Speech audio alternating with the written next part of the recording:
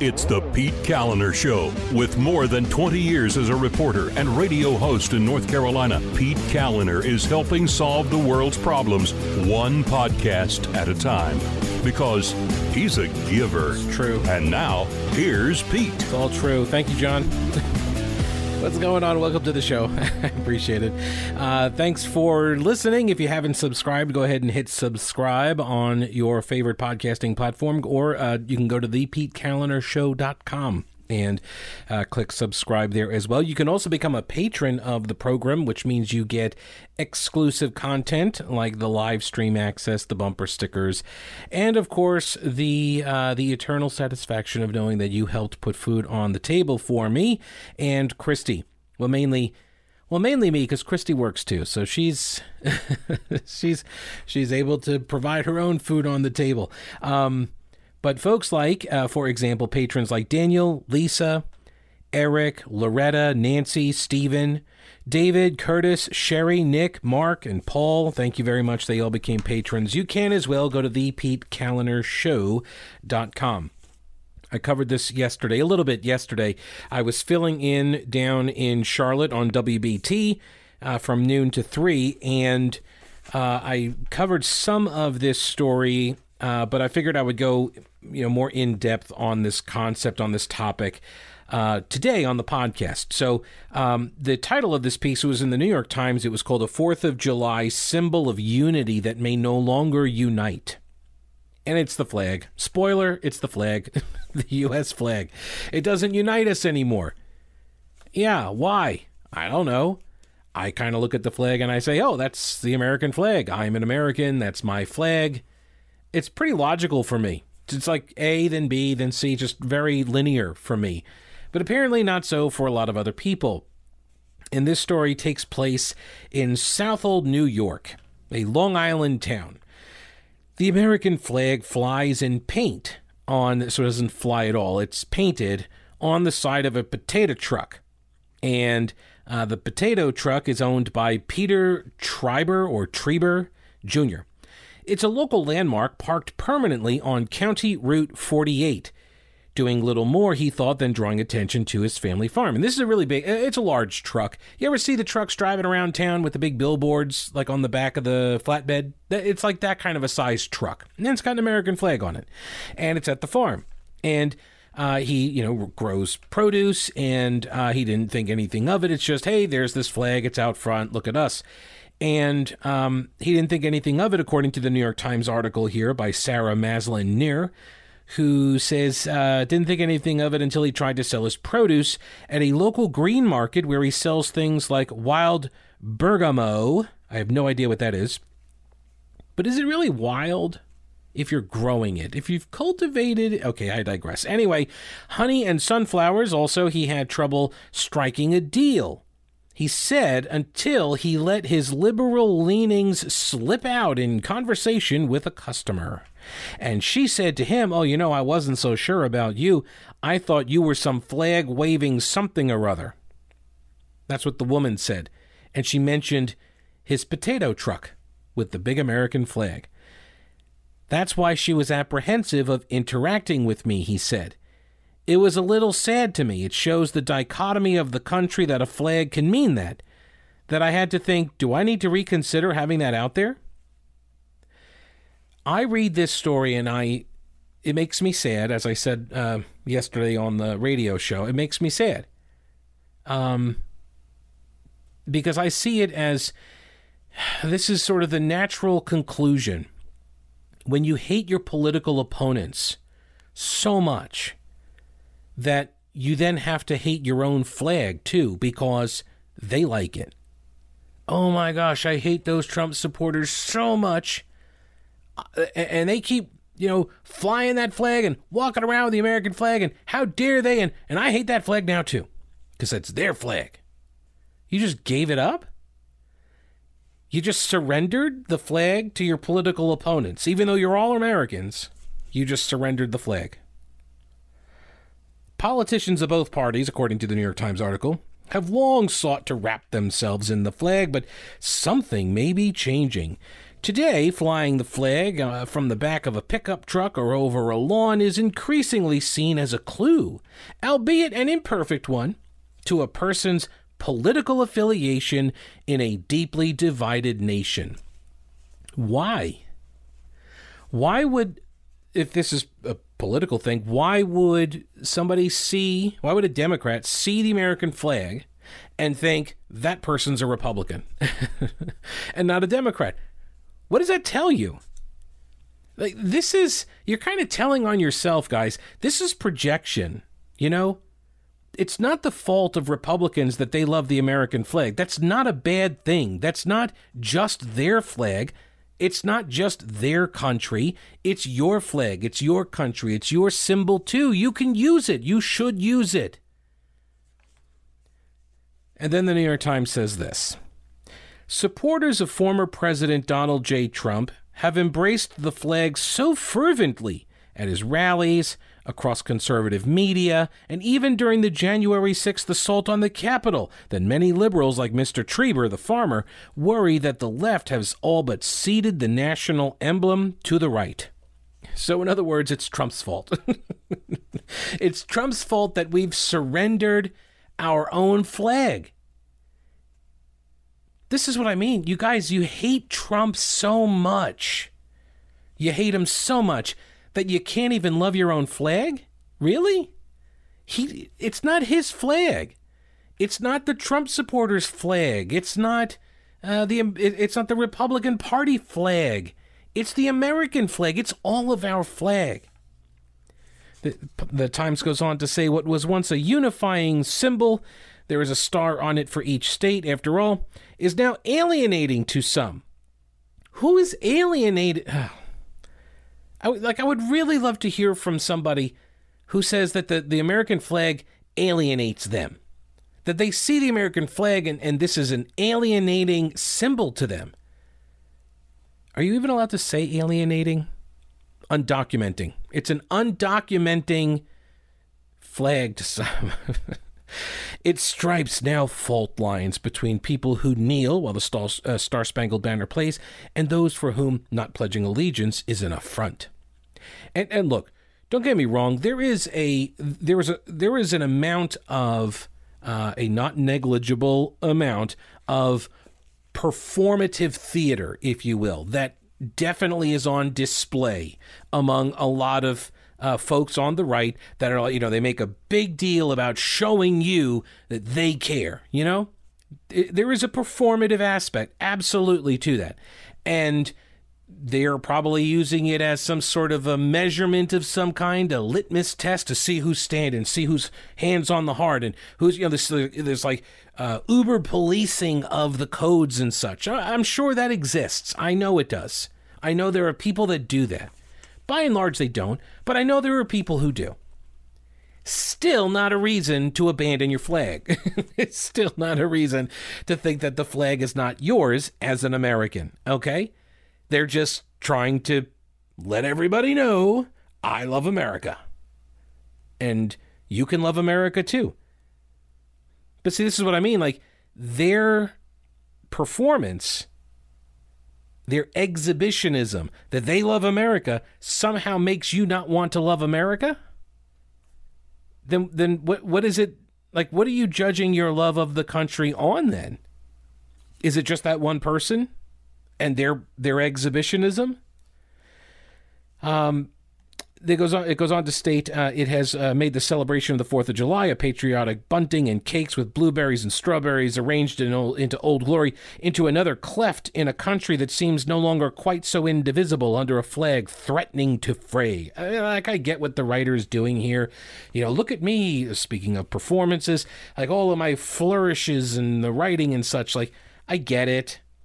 You're trying to, you got to write a July 4th story and you're trying to, make it literature. But this stuff rarely works. I don't think it works here.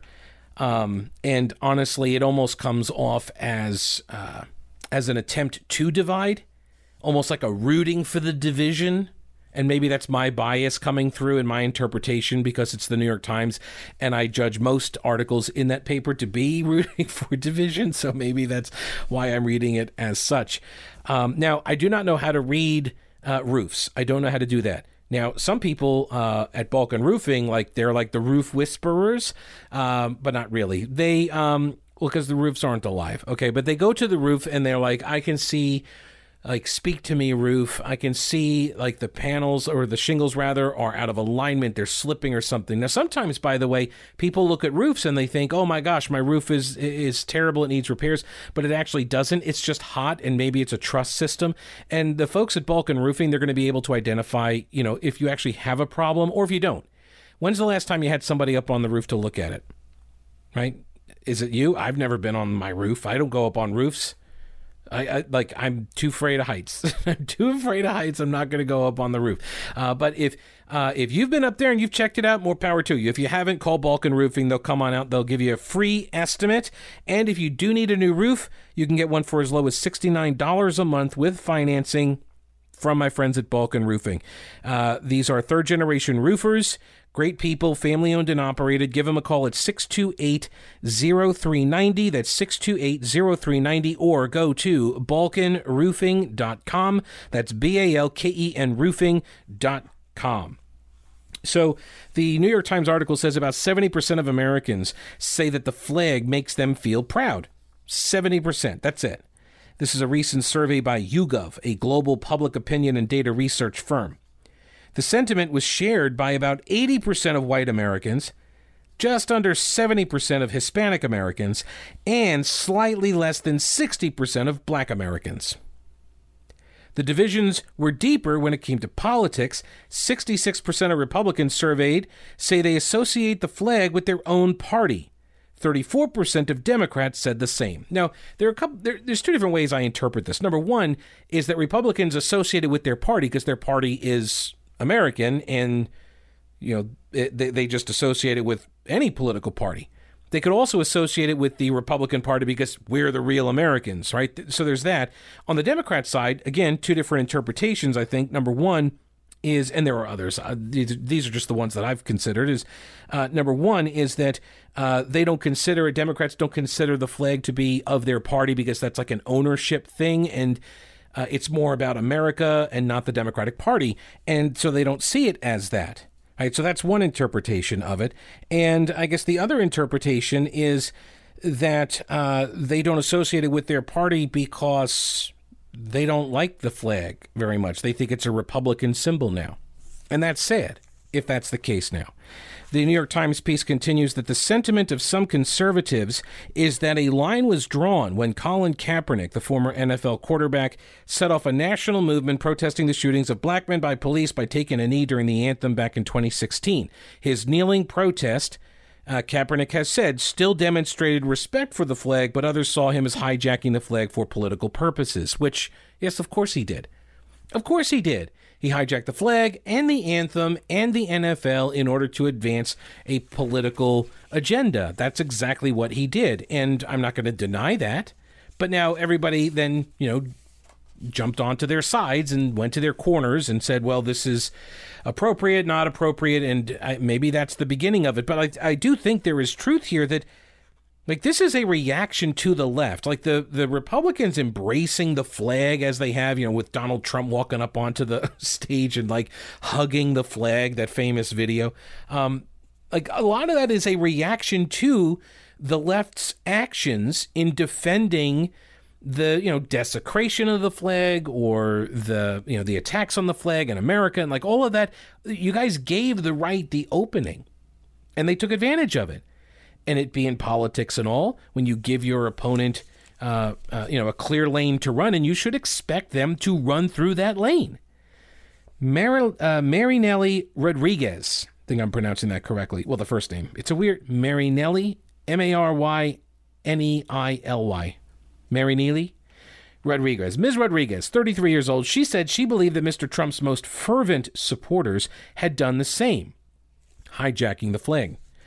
She says she was walking around with her fiance 4th of July weekend and said that she once regularly flew the flag at her home in Freeport, about 80 miles west on Long Island, taking it down only in winter for safekeeping. But 3 years ago, when spring came, Ms. Rodriguez, who is black and a Democrat, left the flag in storage. It hasn't come out since, she said, quote, "It felt like it didn't belong to me anymore."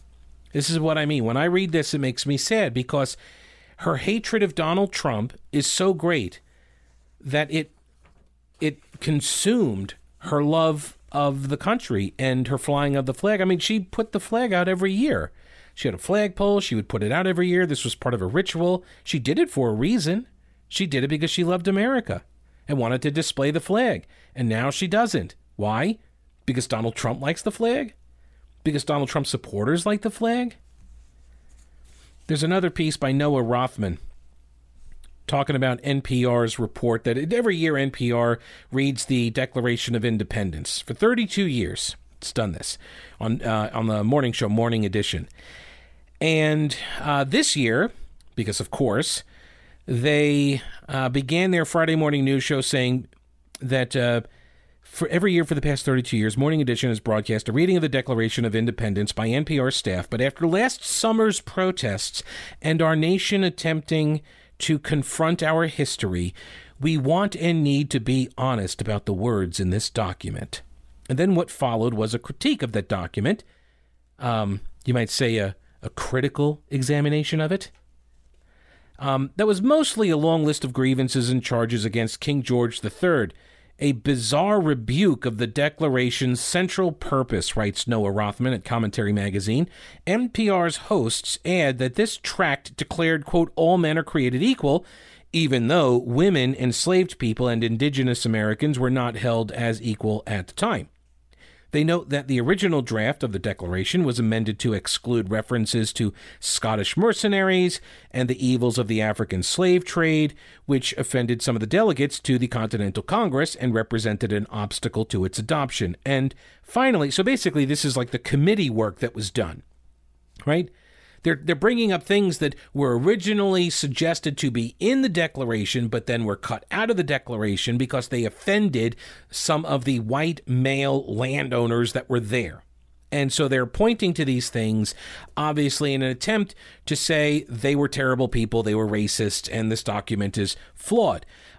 Finally, they say a racist slur against Native Americans, that being the, quote, "merciless Indian savages who were excited to total war against the colonies by the Crown," remained. That stayed in. So NPR then concludes that the piece of parchment encoded flaws and deeply ingrained hypocrisies into the nation's political DNA. It was only ever a venue to express our collective aspirations and hopes for what this country might one day become, but in many ways has never been. This is how sophisticates within the ecosystem of respectable liberal discourse think that you're supposed to talk about the American founding if you're an intellectually serious person. What this sort of talk reveals, however, is an astonishing parochialism or a narrowness of views. Noah Rothman says, quote, "the presentism on display," presentism, that's an interesting word, but I get it. It's like looking at the past through the present's eyes, and it's not fair to the past. He says the presentism on display in these remarks is not just myopic or nearsighted. It contributes to the cumulative condition in which the left is ceding the miracle of American democracy to the right. Unconditional patriotism and veneration for the historical accidents that culminated in the American experiment are increasingly regarded by the left as unrefined and naive. There is a certain amount of this, isn't there? This idea that you get, like, or this vibe that you get that celebrating America isn't cool. Like, oh yeah, America, whatever, right? That leaves the right to tell the providential story of the American founding, a story that has the dual advantages of being both inspirational and true, which is very helpful. He goes on to call this was essentially a document by committee, and he says anybody who's ever been a part of that process, you got to be amazed that it actually produced the document that it did. No government had ever committed itself to the enlightened liberal ideals that we find in the Declaration of Independence in such a full-throated manner. And, he says, those ideals were very much a threat to the systems that kept men in chains all over the world, not just in the American South, right? The ideals, like, okay, fine, they're hypocrites. Fine, I give it to you, whatever. It's yours. Take the argument. They're hypocrites. Fine. But what about the ideals? What about the things that they put down on the paper that they are hypocrites in doing, but they are fine, but they put them down? And then what did that do to the world? What happened after they put those words to paper? The Declaration of Independence was not, as NPR insists, an expression of our unfulfilled aspirations. It was the codification of a set of values that actually pre-existed the Declaration of Independence by a century. This just happened to be the first time it got put down on paper, at great personal risk to the people who did it, by the way.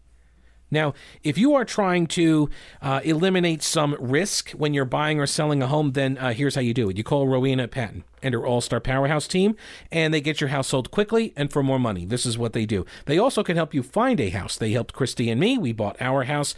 We'll be moving in a couple of days. Christy's actually already putting some stuff in it. She's very excited to get there. So if you're looking to buy or sell, call the only agent we did. That's Rowena Patton and her All-Star Powerhouse team. The number is 828-333-4483. That's 828-333-4483. MountainHomeHunt.com is the website. Give her a call. Tell her I sent you. That's 828-333-4483. Call Rowena Patton today, and then, obviously, start packing. So Noah Rothman goes on to say that the insulting notion that this country has only just now committed to confront our history, you've heard this a lot too, right? That NPR included in their story here that, as we now begin to confront our history, or the other one is we're embarking on a racial reckoning. You're hearing this stuff, right? That's kind of insulting, don't you think? Rothman does, saying that this is an attack on the generations of thoughtful idealists who sacrificed more to realize the Declaration of Independence unfulfilled promises than the denizens of the faculty lounge ever will. All over the world, what at the time was as much a founding document as a suicide pact has inspired liberty-loving people to demand their own emancipation. Skipping ahead to the very end of the piece here, which you can read, by the way, if you're a patron. I post all of the links to all of the show prep material. It's all at the Patreon page. He says, by all means, progressives, concede the vision of a liberated human species conceived in the Enlightenment and pursued first by the United States. Concede all of that to conservatives. Just give it to us. We're fine. Let us articulate the virtues of the American civic compact, the permeability of its social strata, and the opportunities that it affords all who believe themselves capable of making it on merit and aptitude alone. Surrender to us the love of country that isn't alloyed by some laborious pedagogy about how awful we have always been. We'll be good stewards of that noble tradition. It is an enlivening and inspiring observance, a positive force, which has so much more capacity to arouse and animate than the hopeless pessimism that today masquerades as refinement. We will be its custodians, and we will reap its rewards. You guys are giving away the game. Not sure you realize that? Maybe you do. You're giving away the game. Related piece here. This is by Tristan Justice at thefederalist.com. U.S. hammer thrower Gwen Berry, who, all right, first off, kudos to Gwen Berry. I had no idea there was such a sport in the Olympics called hammer throwing. I feel like I missed my calling. For real, it's true. I have worked on projects around the house, and I thought I probably now could qualify. Well, I mean, I would have qualified back then, doing some of these projects for the hammer throwing event. Speaking of, by the way, projects and such, if you're doing a project, big or small, go look up my friends at General Equipment Rental, generalrents.com. Yeah, they've got all of the tools, okay? I mean, probably not hammers. Okay, no, definitely not hammers. They don't have hammers there, but they've got bigger stuff, okay? So they got the earth-moving equipment, they got scaffolding and ladders and stuff. They got tons of stuff. They got generators and tillers and mowers and pressure washers. If you're looking to buy some stuff, they've got chainsaws and trimmers and hedge clippers and mowers and blowers, gas and battery powered. They've got it all. General equipment rental. Go to the website, generalrents.com. Get 10% off your first rental. Quality equipment, great pricing, excellent service. They're located at the intersection of Merriman Avenue and Reems Creek Road. And they're in Weaverville, obviously. And they're family-owned and operated. Great people over there. They support the program, so support them. I appreciate that. Go to generalrents.com or walk on into the store in Weaverville, General Equipment Rental, and think outside your toolbox. So the U.S. hammer thrower, Gwen Berry, she was the one who is standing on the podium after she qualifies for the Olympics or whatever. She comes in third. She came in third. And she's standing up there. She's on the left side. And when they play the national anthem, she turns her back to the national anthem. And President Joe Biden's press secretary, Jen Psaki, she of the circling back, she was asked about this at a White House press briefing. And she said, quote, "The president would say, of course, that part of that pride in our country means recognizing there are moments where we are, as a country, haven't lived up to our highest ideals, and it means respecting the right of people granted to them in the Constitution to peacefully protest." Now, the statement there is hardly surprising. Tristan Justice says that Biden's UN ambassador, Linda Thomas Greenfield, smeared her own country at the Global Forum back in April, condemning the U.S. as infected with rampant white supremacy. Her comments were followed by New York Times editorial board member and MSNBC analyst Mara Gay, claiming that the sight of dozens of American flags was disturbing. These are not fringe activists vilifying America as insidiously evil. These are some of the most prominent power players in the political establishment today, he says, up to and including the White House, who now appear to have taken over the Democratic Party, right? Last summer, there was a survey by Quillette.com, the magazine Quillette. It showed 44% of self-identifying liberals supported destroying the monument on Mount Rushmore. And the Democratic Party endorsed that idea in a tweet. Facing historic levels of such polarization, the United States is on track to politicizing patriotism. If the prior 18 months have illustrated anything, it's that this very politicization could destroy the country. He goes on to conclude later on, "A nation that hates itself cannot survive as a governable nation. And when that hatred is polarized, it's only going to feed on itself." He's exactly right. You can't... I mean, what kind of a country do you have that is comprised of people who hate it? That's why the culture war is so important, especially in schools, where the next generation is actively indoctrinated with lessons that teach American racism as opposed to American exceptionalism. And this is really at the core of this argument over CRT and the social studies and history standards in North Carolina that got voted on. You have some people that are like, you need to teach kids that America is an exceptional nation. And the alternative argument is that we don't want to teach them that because that's just not true. We need to teach them the bad stuff. And then, of course, the Republicans, the conservatives are like, well, we're not saying don't teach the bad stuff. We're saying teach all of it. You teach the bad and the good. And there seems to be this desire among a lot of folks on the left that you don't teach the good because, well, they'll get that from other places. They see that everywhere. We're the only place that they're going to get the truth, and the truth is America sucks. Like that's the vibe we're getting here. And every time we give you the opportunity to prove us wrong about that, you don't exactly come through. You don't. You don't. He goes on to say there is a reason why aggressively woke children have now permeated the nation's legacy institutions to foster the racist concepts enshrined in critical race theory from corporate newsrooms to corporate boardrooms. This is a call on progressives to take a step back and acknowledge that in the end, America is a truly exceptional nation that empowers them with the very rights they've embraced to tear it down. They might want to think through the historically likely results of doing so. So here's where I quibble. I disagree.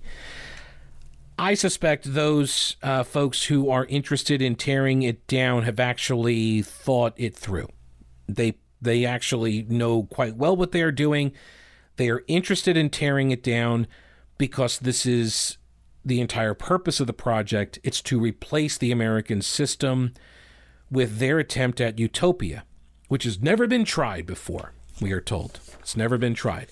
This is, and I've said it before, this is the manifestation of over 100 years of neo-Marxist philosophy that has permeated all of the cultural institutions in America. I've been doing this now for 20 years. We've been talking about it for the full 20 years. Ever since I got into talk radio and I was a reporter and a host, this stuff has been part of the dialogue, on the right at least. The right has been very aware of this. It's been unable to stop it because I think a lot of people on the right have been relying on people on the left, the more moderate liberal, classical liberal types, that believe in free speech, but they're unwilling to rein in their own progressive base because they need them. Those are their allies. And they agree with them on so many things. And okay, fine, maybe they go a little too far, but their hearts are in the right place. They're not, actually. And if we're going to rely on moderate liberals to help rein in the excesses of the hard left, it's not going to happen. They're not going to be there for us. They haven't been. Like, at what point? I mean, they're getting canceled too, right? They're getting fired. Stuff's happening to them. So where are they? They're just letting it happen. In fact, like they're now getting eaten because the conservatives are kind of inoculated from this because they don't really hold any positions in the cultural institutions. It's all just the liberals, the moderates, and such, right? There's a guy named Zaid Jilani, and he writes. He's got a newsletter. It's called Inquire, and I've got it linked up at the prep sheet as well. And he had a really good piece, I thought, about all of this, how America's founding inspired the world. And he said, it should be noted that liberals have been somewhat more skeptical of patriotic symbols than their conservative brethren over the years. So it's not surprising how rapidly the left has embraced a sort of predictable iconoclasm, the tearing down of institutions. So, right, so that's not surprising that they have embraced this, where symbols of heritage and history are cast aside in pursuit of some kind of year zero, where moral pollution is absent.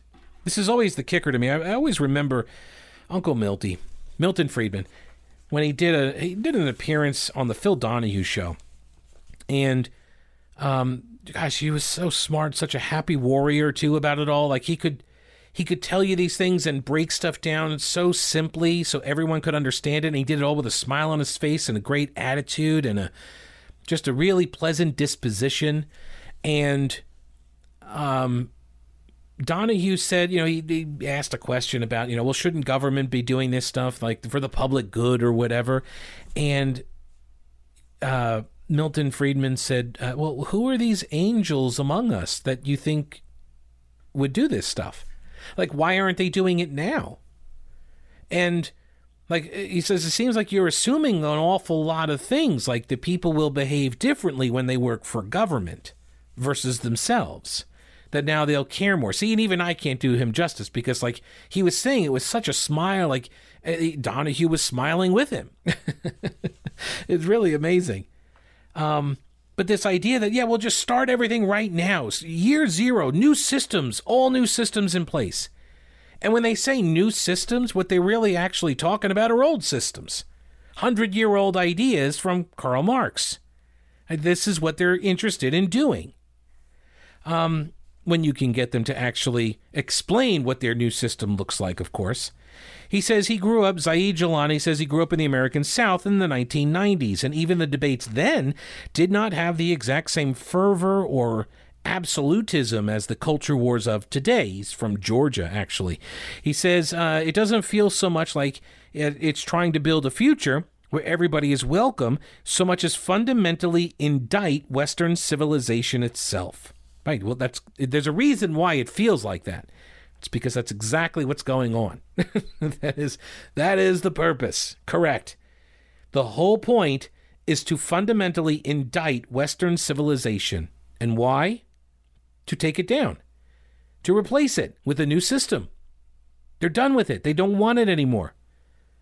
And they're laboring under this, I mean, it's hubris is what it is, right? This fatal conceit that they'll be the ones in charge of all the new systems, that all of this stuff will affect all those other people, and, they'll benefit and all, and they'll be happy with what they get, and I'll be really happy with what I get. I'll be installed in, positions of power and prestige and such, and everybody will be happy, and we'll be in charge, and utopia will be achieved.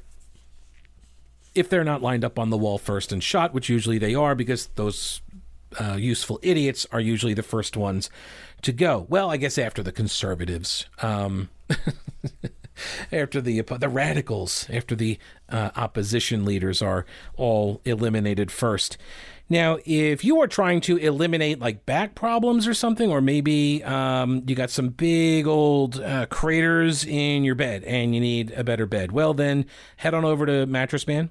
They got 4 stores. They got great deals, and they got great mattresses. It's where I got my mattress. Go to mattressmanstores.com, check out the inventory, or walk on into any of their 4 stores in Arden, in Asheville, in Hendersonville, and you can check out all of the deals, like, for example, the free box spring with the purchase of a Biltmore Collection mattress. These are made by Restonic. These are inspired by our own local landmark, and Mattress Man is an exclusive retailer of the Biltmore Collection. You can also pick up a king adjustable base set. You get great deals with the financing as well. You can actually go to their website before you even walk into the store. Go to the website and apply, and you can get pre-approved for financing, so before you even walk in the door what you're going to be able to get and for like what kind of deal is available. They've got all sorts of flexible financing options available, so you just got to go check it out.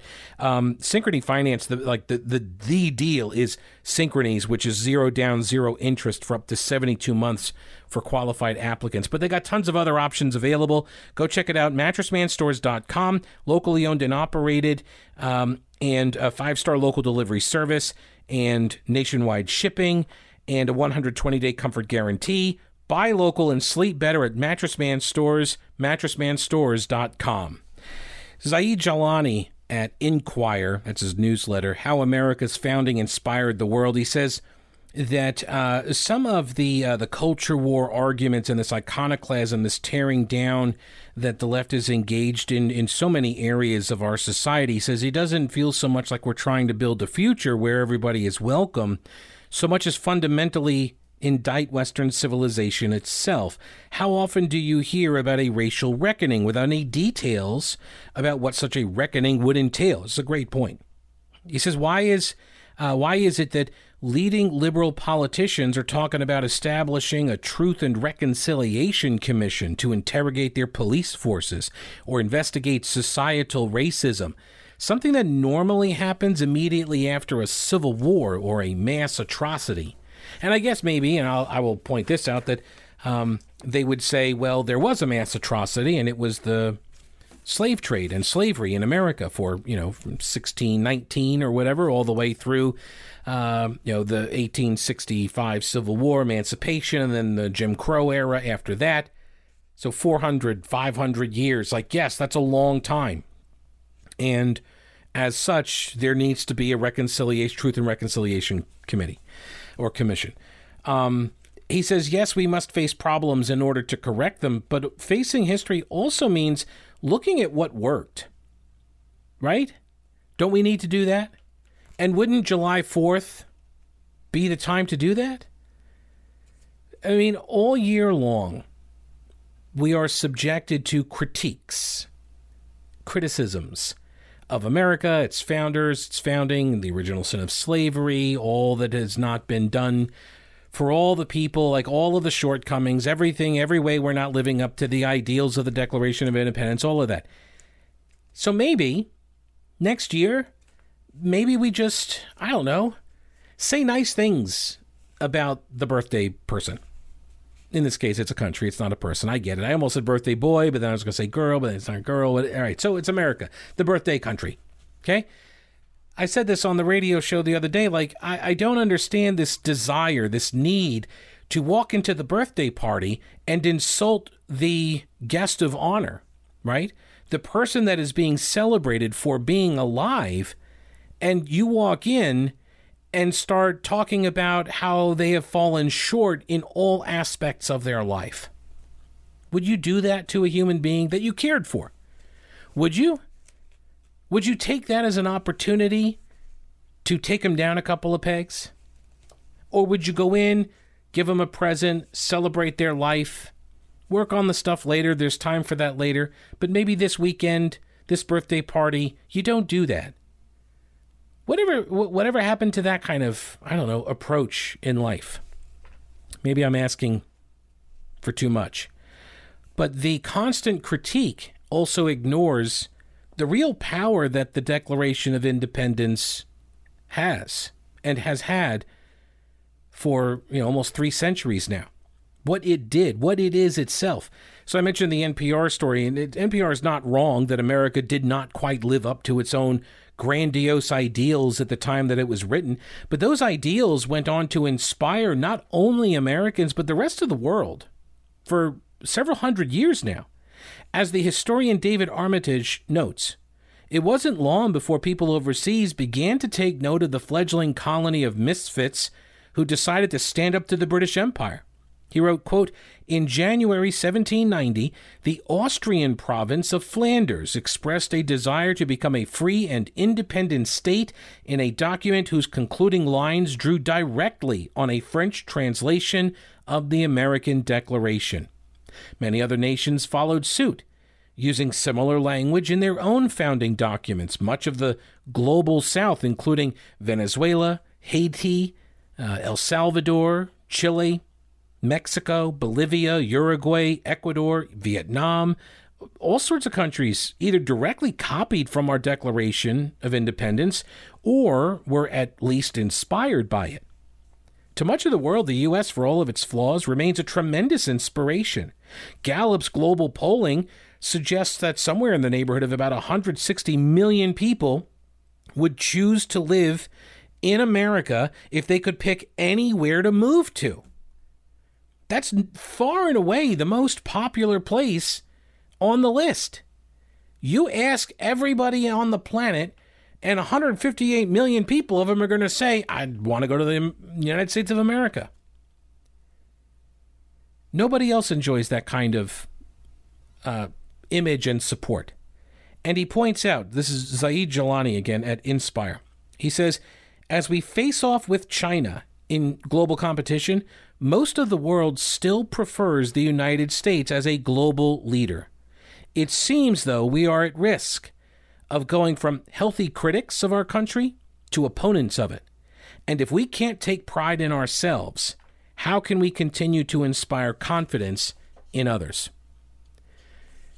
The Communist Chinese Party, I noticed this over the weekend, they put out a political cartoon that might as well have been drawn by any number of American newspapers, North Carolina newspapers for that matter, or North Carolina TV stations that for some reason feel the need to hire some public school social studies teacher to attack Republicans in his cartoons. Yeah, that guy, Dennis Drowan, or whatever his name is. It was a picture of like these two guys in suits, and they're toasting like, something like, happy birthday, America, land of the free, ... And then there's some crazy person next to them, like with all these guns saying, just shoot and kill everybody or whatever. It's like the Communist Party of China uses the rhetoric of the left here in order to attack America. Vladimir Putin has done this as well, adopting some of the language right out of the Black Lives Matter movement. Speaking of Black Lives Matter, Cori Bush, the Black Lives Matter activist who parlayed that attention into a run for Congress, she took to the Twitter machine for the 4th of July holiday and said, quote, when they say that the 4th of July is about American freedom, remember this, the freedom they're referring to is for white people. This land is stolen land, and black people still aren't free. Okay. if you consider this to be stolen land and this is an outrageous thing, why are you living on it? Why do you persist on living on it, let alone why did you run for elected office that is an occupying force of that stolen land? You represent the government. You represent a whole boatload of people that are living on that stolen land. Why would you lend your efforts to perpetuate that injustice? Nobody will ask her this. Yeah, you can file all of this subject here under questions that Democrats will never be forced to answer, or they'll never be asked, let alone forced to answer. But she also says black people still aren't free. What an incredible disservice to do to people. Convincing people that they are enslaved when they are not. What are you doing to people? Have you actually stepped back, or has she, and she hasn't, has she stepped back to consider the kind of psychological impact that has on a population? To tell them that you're not going to be able to succeed. You can't succeed. You will never be able to succeed. I'm just amazed at how often this kind of destructive and abusive language and rhetoric gets a pass all the time. All the time. There's a psychology professor named Jeffrey Miller. He wrote The Mating Mind, as well as Spent, Mate and Virtue Signaling. Anyway, he writes at primalpoly.com, and he responded to this, and he said, when American politicians, journalists, teachers, pundits, and activists use the national holiday to tell you loud and clear that they hate our country and feel ashamed of its history, listen to them, take them at their word, and then update your worldview accordingly. I think this might be the final year for me that I give you guys this kind of leeway, this kind of latitude. I'm trying to be as charitable as I can. It's like something I'm working on to try to be more charitable to people. And so I'm trying to convince you now. It's still your flag. This is your country, right? Like nobody, you're a part of this. We are a good country. Yes, we have had bad things. In the past, there's still bad things. We can fix them, but it's worth saving, all of that. At some point, though, and I don't know when, I'm going to try as long as I can because I think it's important, but at some point, I'm going to stop trying. And a lot of other people are going to stop trying as well. And when we stop trying, I think a lot of stuff shifts, Because now you're no longer viewed as just an opponent seeking a similar destination but a different course to get there. Now you're seen as, and I even hesitate to say this, but you're now going to be seen as an enemy. And I know there are a lot of people that already view their fellow countrymen as that. I don't. But I don't know how much longer that can last. Because this psychologist guy is exactly right. If you're going to take the opportunity to attack somebody or something on their birthday, you're going to use that as an opportunity to try to destroy them, then I need to recognize why you're doing that. And you're going to lose the benefit of the doubt. That's what's going to happen. What's going to happen when you go to Old Grouch's military surplus is you're just going to get some really great real U.S. military surplus. That's what you get.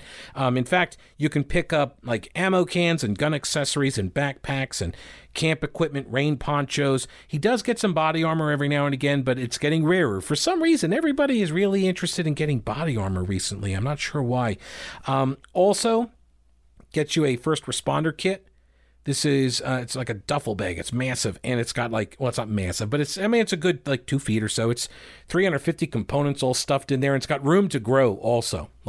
You can add more stuff, because, sometimes you get some of these things, and it's like you open them up, and you need to get a Band-Aid out of the kit, and you take one Band-Aid out, and then nothing ever fits right back again, right? It never goes back in. This, you will not have to worry about. And by the way, all of these kits are they're assembled in North Carolina. They come in a durable bright orange bag with reflective strips, so it's well marked. It's instantly recognizable as a first aid kit. And so you got to have it at your workplace, got to have it if you're part of a scout group or a sports team, a classroom environment. So anywhere you need a first aid kit, this is where you need to go to get one. Old Grouch's Military Surplus in downtown Clyde, across the street from the anti-aircraft gun.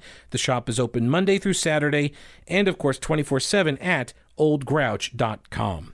Speaking of Cori Bush, we have one of our candidates for U.S. Senate in North Carolina that is very interested in doing a fundraiser with her. Yeah, Democratic U.S. Senate frontrunner Sherry Beasley has agreed to a joint fundraising committee with U.S. Representative Cori Bush, Democrat out of Missouri, and two other progressive candidates, according to a Federal Elections Commission filing that was dated mid-June.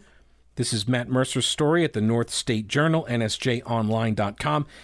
Cori Bush is a member of the Justice Democrats, which advocates for a, quote, mission-driven caucus in Congress by electing more leaders like Alexandria Ocasio-Cortez and Jamal Bowman, who will represent our communities in Congress and fight for bold, progressive solutions to our current crises.